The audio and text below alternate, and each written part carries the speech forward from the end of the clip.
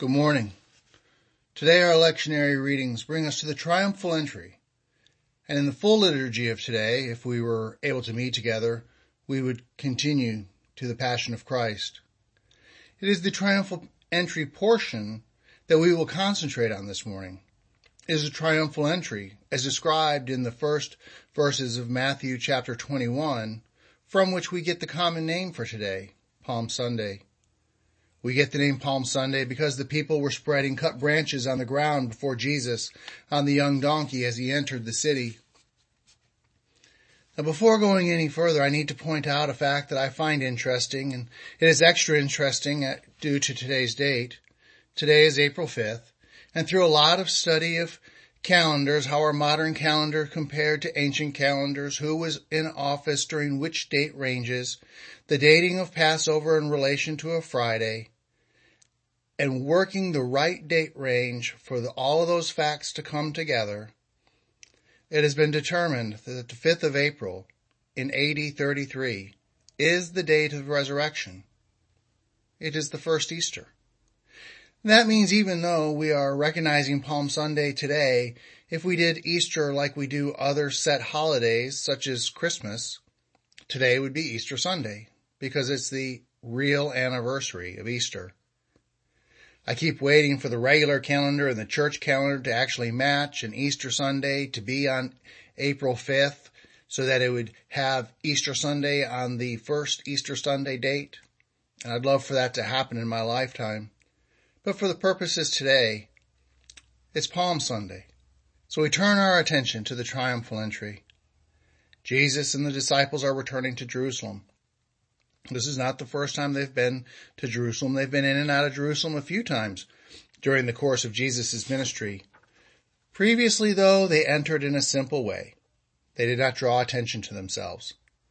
This time, however, there's going to be a noticed entry.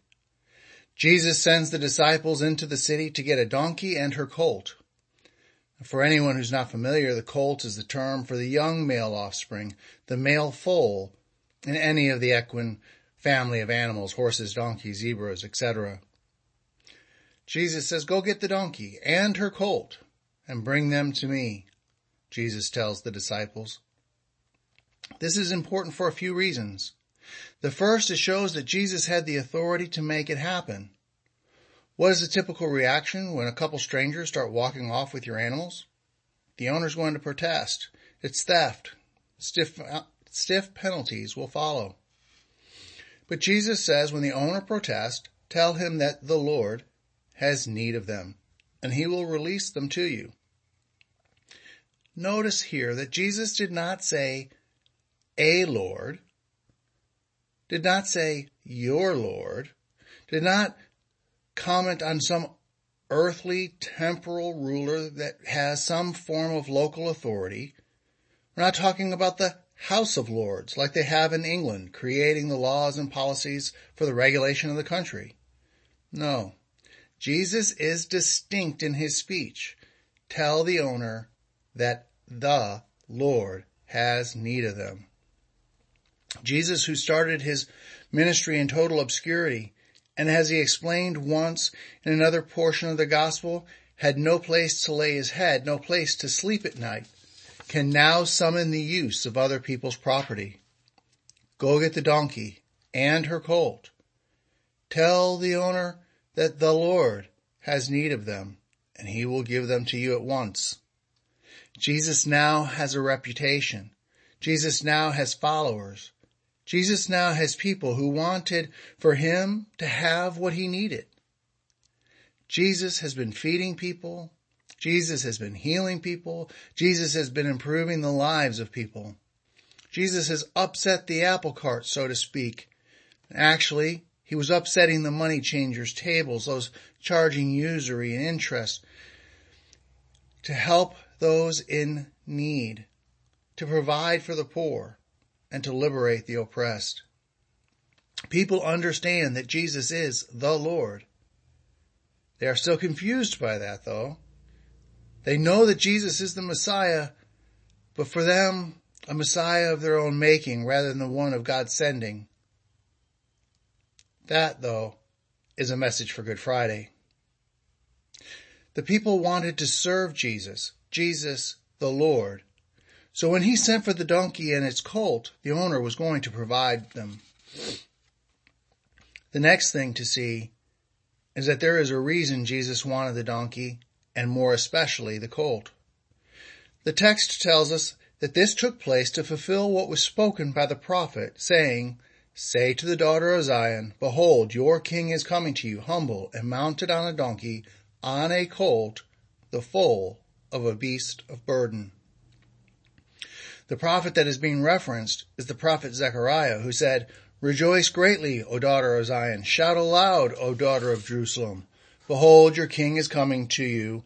Righteous and having salvation is he, humble and mounted on a donkey, on a colt, the foal of a donkey." And that is why the foal of the donkey is so important. We have a young beast of burden carrying the heavily burdened Jesus into the city where Jesus knew he would be crucified. The donkey colt that other gospel text tells us has never been ridden. Now there is an interesting thing about donkeys. They tend to be one-owner animals.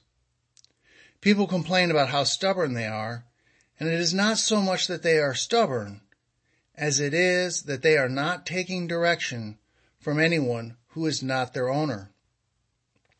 Jesus chooses the one who serves nobody else but him to serve him.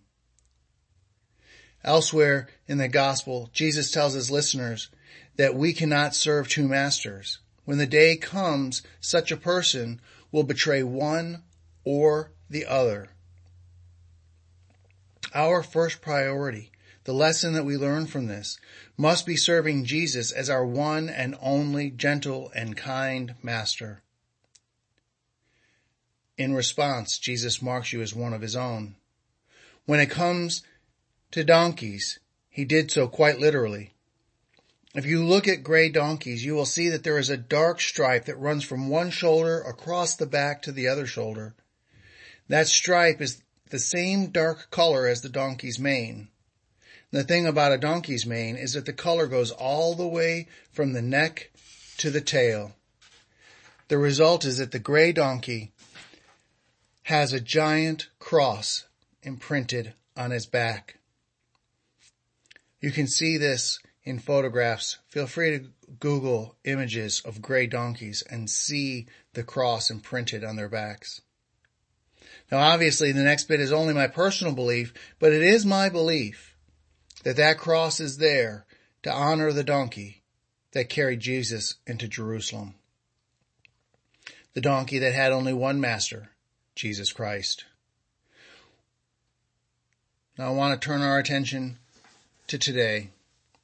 We are currently in days that are hard to understand. People are stressed. People are scared. People are not sure what to do or whom to believe. To say I had an answer for all of those concerns would be a falsehood. But I do know this promise that the Apostle Paul gives us.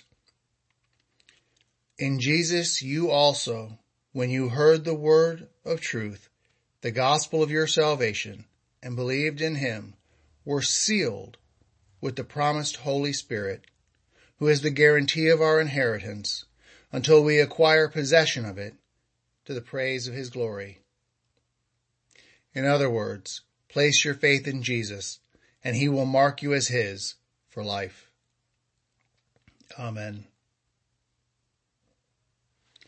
Today we declare these special intentions of the Mass: the bringing of an end to the worldwide corona pandemic, all of those who are sick, those grieving over the deaths of friends and family around the world, for all of the healthcare professionals exposing themselves to infection by treating the infected,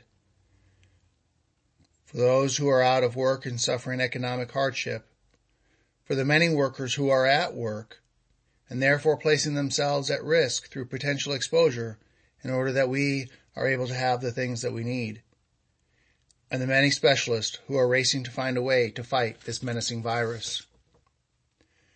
We ask comfort during their time of grief for the Jackson family. We ask peace and comfort for the mother grieving the loss of her daughter, and those other intentions which have been submitted but not to be openly discussed.